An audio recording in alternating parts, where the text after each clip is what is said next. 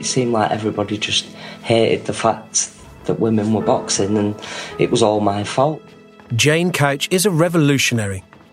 In the 1990s, she battled institutionalised sexism for the right to box professionally. And in doing so, she inspired a generation of female fighters, including Natasha Jonas, herself a trailblazer, the first British woman to box at the Olympics. People say, the Olympics was great because girls could see it, and that you for us was that. We could see you doing it and see you achieving and see you think, yeah, we can do what Jane does.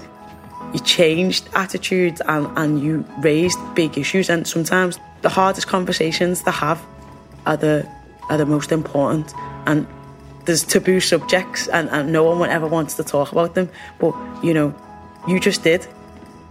I'm Owen Blackhurst, and for Eurosport, this is Raw. Stories of bravery, determination and talent.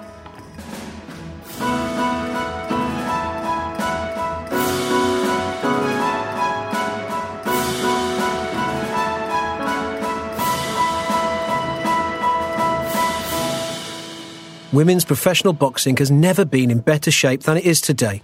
Standalone pay-per-view shows, fighters as household names, back-page news. But it's been a long, old road. It was so hard, and I'm just adamant that people like Tash and younger than the next one's coming after Tash just shouldn't have to go through it.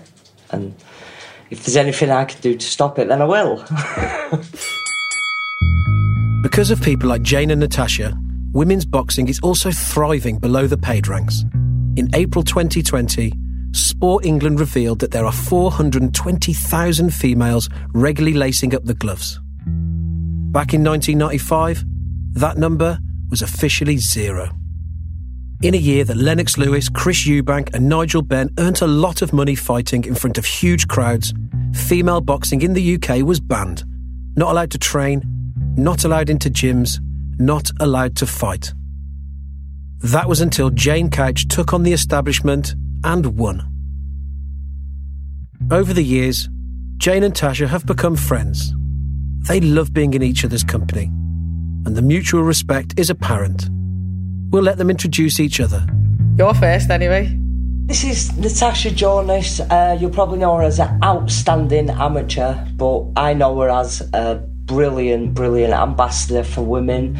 The way she presents herself, the way she's involves herself in the sport. And believe me, that girl is going to get world title belts. Belts, not one belt, I mean belts around her waist soon.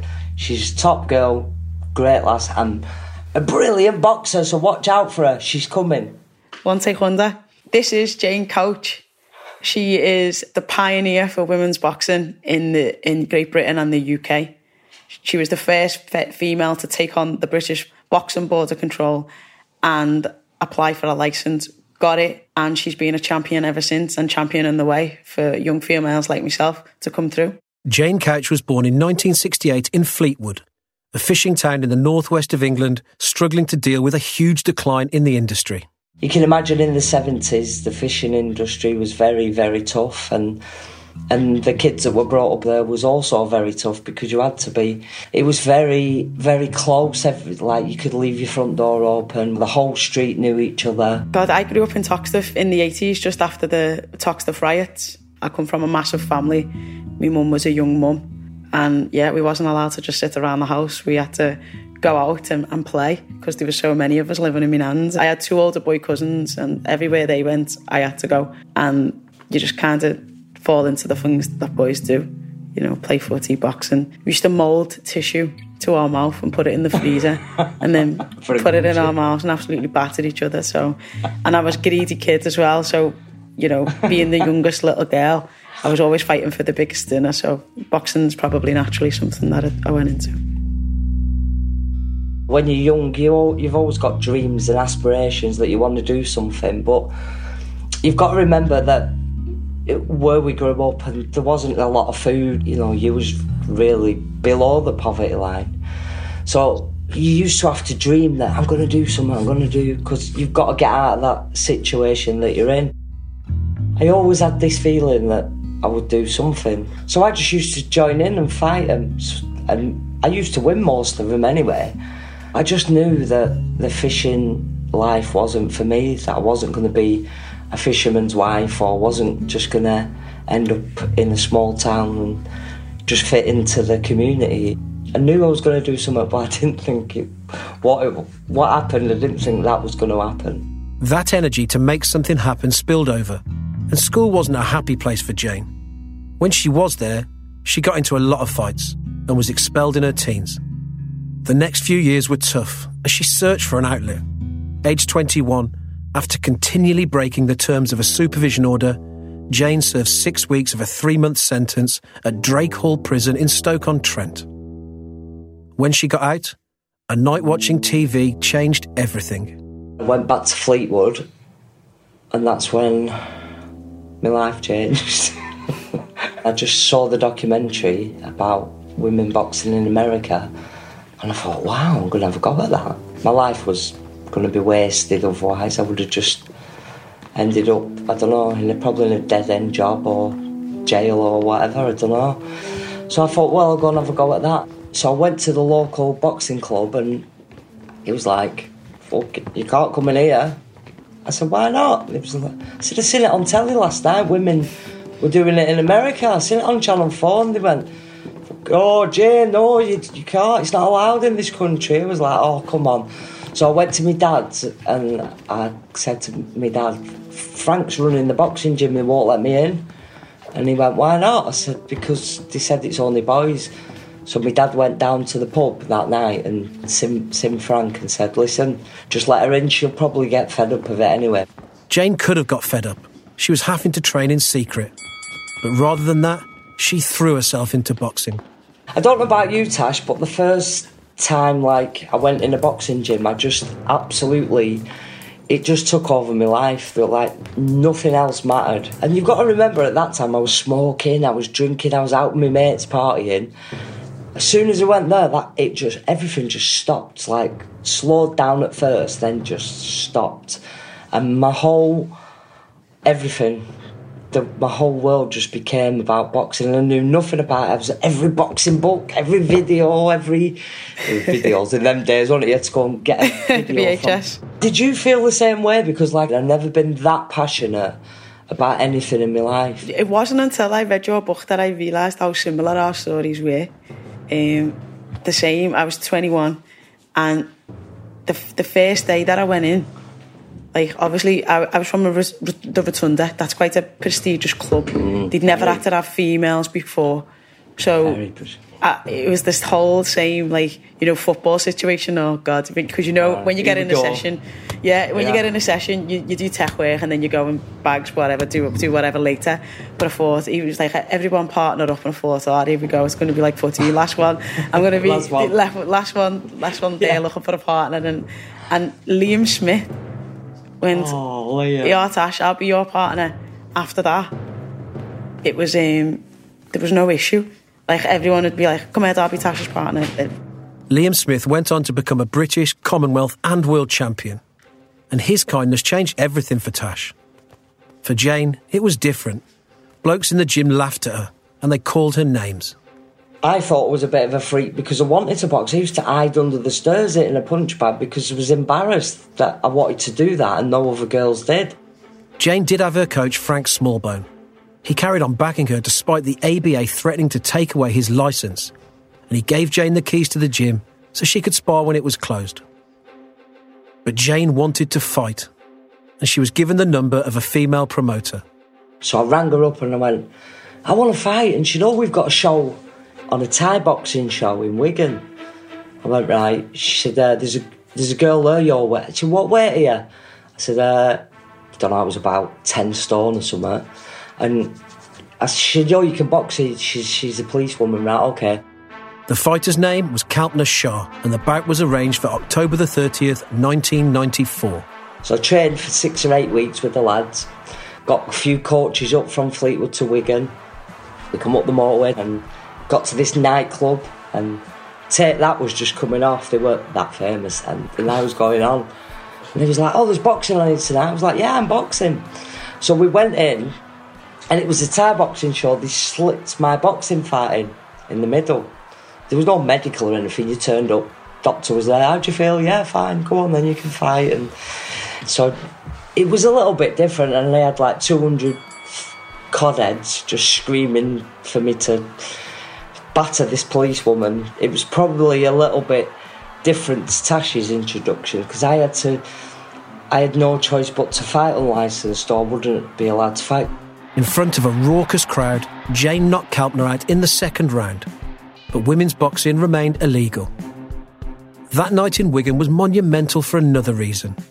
It was the first time that Jane met Tex Woodward. Tex had a farm with a gym on it in Bristol and invited her to move and live there. After 3 quick-fire victories in the next 8 months, Jane moved to the farm. I moved to Bristol then because I had to get a boxing border control manager and trainer, because Frank wasn't allowed to train me. So when I got there, and then I made friends with all the fighters and that, but it wasn't the same as being at home in Fleetwood with your mates and that. But I had no choice. In May 1996, with just those 4 wins to her name, Jane flew to Denmark for a world title bout against Sandra Geiger, a French fighter with 29 wins and 29 knockouts on her record. Looking back, Jane thinks she shouldn't have been allowed to take part. But at the time, nothing was going to stop her. The press were everywhere, but this wasn't a level playing field. At the hotel, food vouchers were given out, but only to the male fighters.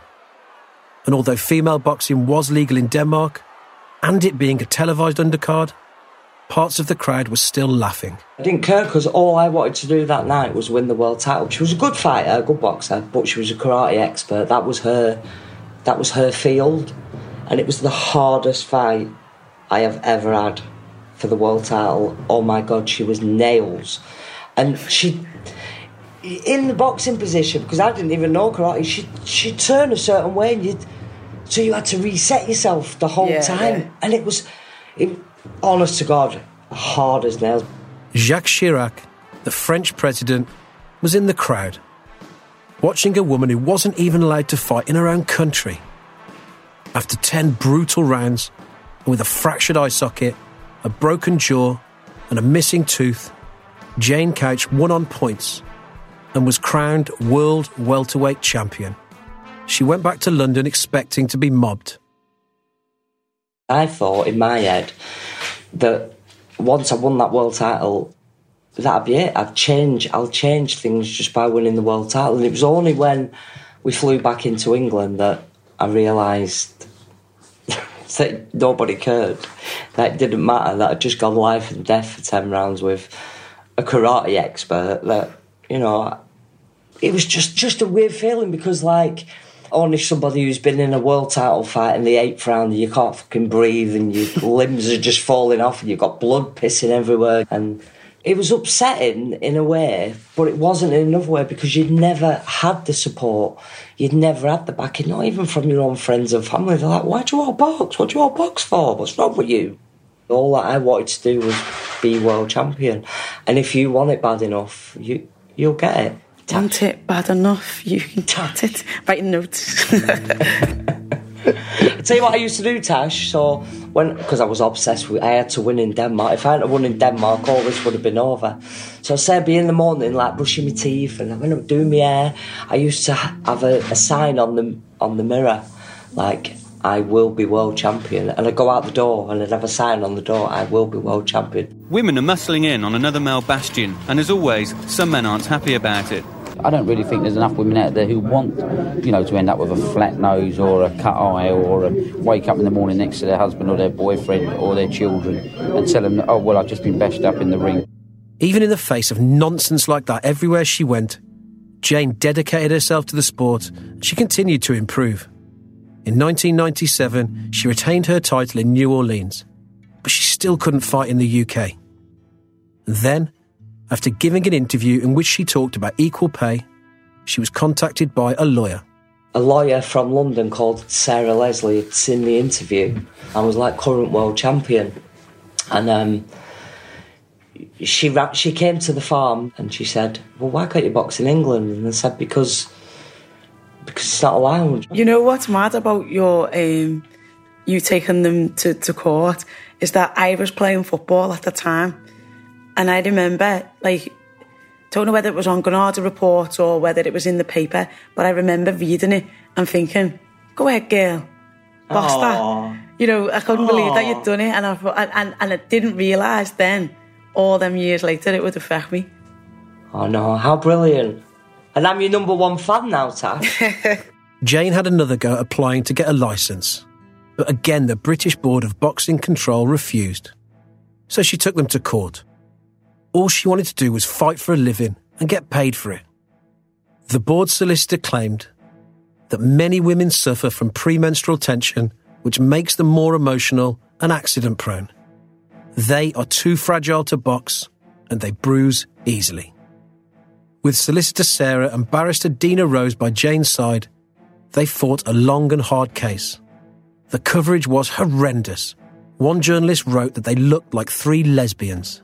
They didn't go straight away on sex discrimination. They went on restriction of trade. And that's how we got the funding from Equal Opportunities. So even though it was sex discrimination, they was denying me a living. So I knew none of this. The original decision to not allow Jane to box was overturned by tribunal in March 1998. And she was awarded £15,000 in compensation, which is pittance when you consider she'd been fighting for free because of an archaic system. But it was a landmark decision that has paved the way for hundreds of thousands of female fighters.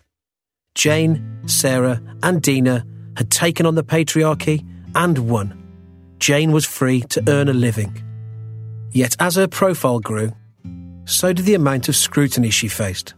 Here's just one example. Couch was born to be aggressive. You can tell it in her eyes. Do you find that people like walk on the other side of the street to you?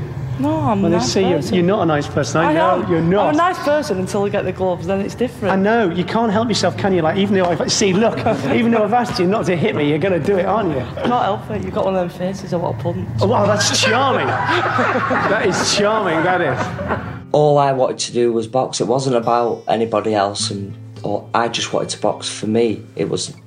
Didn't even think any other women would want to box. That was in my head.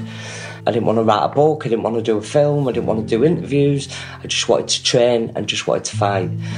But as time went on, like I said, it became that big.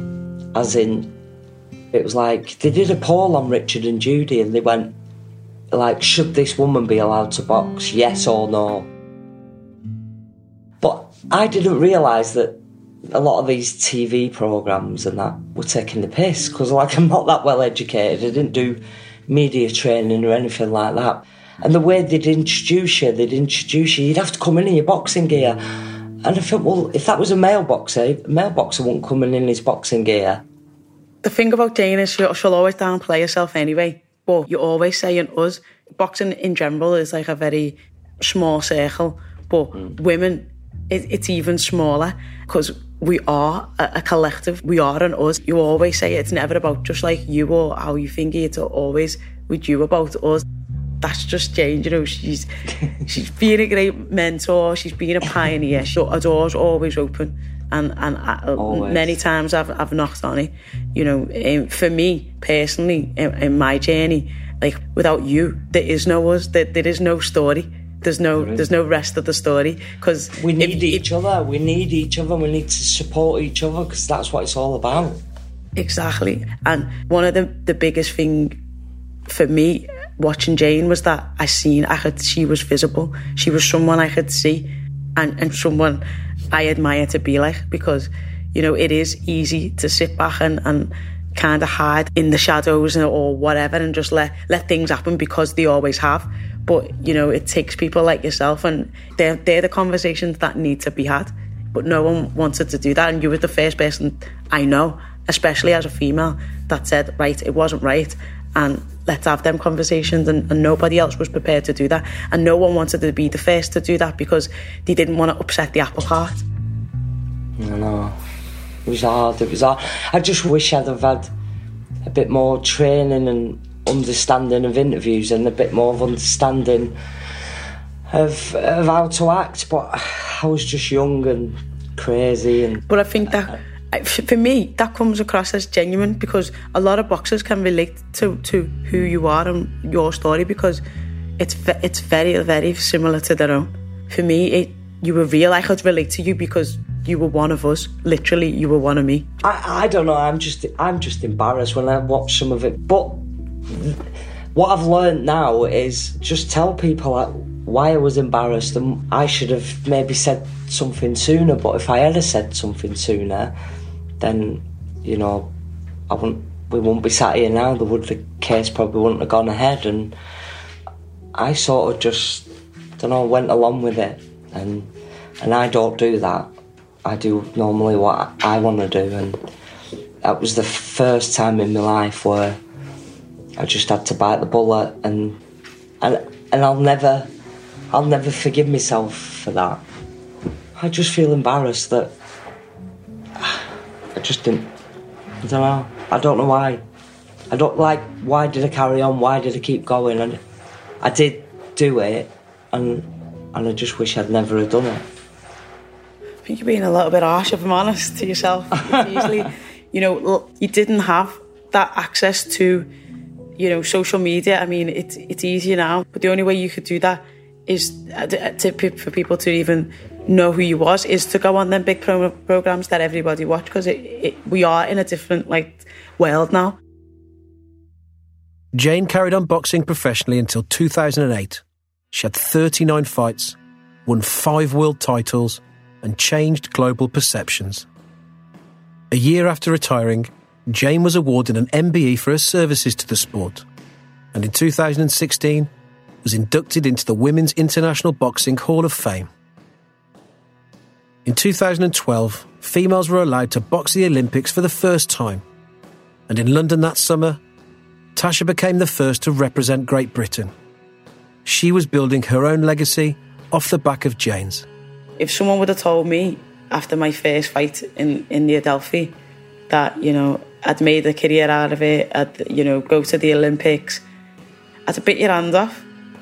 But it's only when you stop or you take a minute to appreciate the journey of where you've come from to where you are. But the life of an athlete doesn't allow you to do that very often. It was only when I retired from amateur boxing that I actually thought, that was boss what we did there. That 2012 Olympics was boss. Qualifying was amazing. Everyone's like, go out and enjoy it. And you think, no, I don't want to go out and enjoy it. I want to go out and win. Natasha and 2 other England team members laid on the demonstration at a West London school. Over the next 12 months, a dozen new community boxing hubs are set to be built in the capital. I took boxing just recently because I thought it was really good for myself. You'll be in the best shape of your life, you get that sort of stress relief as well. I've had a few skills bouts. I enjoyed it. I liked moving around the ring, hitting people, but I would like to go to Olympics. Straight after the Olympics, I helped in a local club just round the corner, and straight after the Olympics, there was all girls. There was no boys, and there was a boy coming in, I'm not staying here, it was all girls. And the little boy ran off. I was the only girl in the Rotunda up until about 2011. And now it's full. Yeah, it's I think we've got 2 national champions. There's at least 4 or 5 girls in the gym. But you've done that. You represented the country, and you represented it well, and you sport well. You came across as just... Not many people say Scousers speak well. Tasha's hard-fought quarter-final loss against Katie Taylor at the Olympics in front of a huge TV audience was an eye-opener for many. Such was the quality on show. She retired in 2015, but reversed that decision and turned pro in 2017. Rather than focus on the return of a trailblazing athlete, coverage focused on the fact she had a child. It was like, Tasha's turning pro and she's a mum. And that was the headline. Oh my God, a mum's turning professional.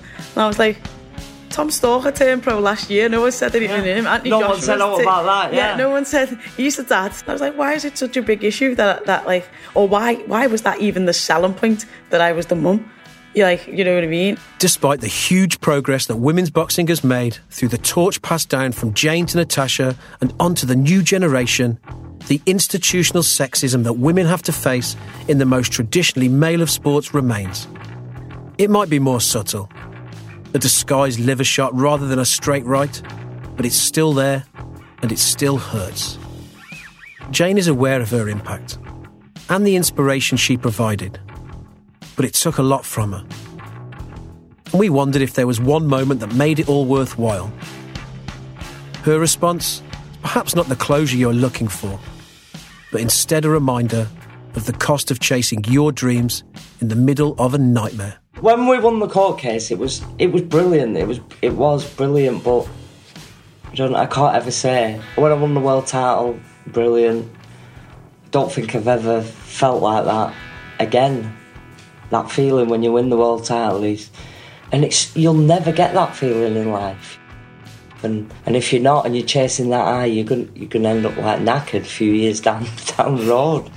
You've just got to do what... Believe me, Tash, like, it was my life, my dream. I didn't want to think of... I missed so many family things and never spent any time with them just for the boxing. And if they say, oh, would you do it all again? And I'd be like, no, I wouldn't.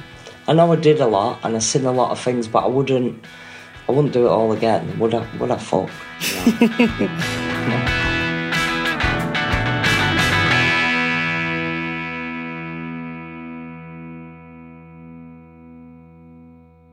Raw, Stories of Bravery, Determination and Talent is an original Eurosport series produced by Mundial Studio. The narrator and story editor is me, Owen Blackhurst, the writer and producer is James Bird, and the executive producers are Tayo Papula and Seb White. The assistant producer is Chris Byfield. For Eurosport, the commissioning editor is Mark Asian, and the executive producer is Ian Brackley. Archive from Sky Sports, and original music composed by Harry Harris.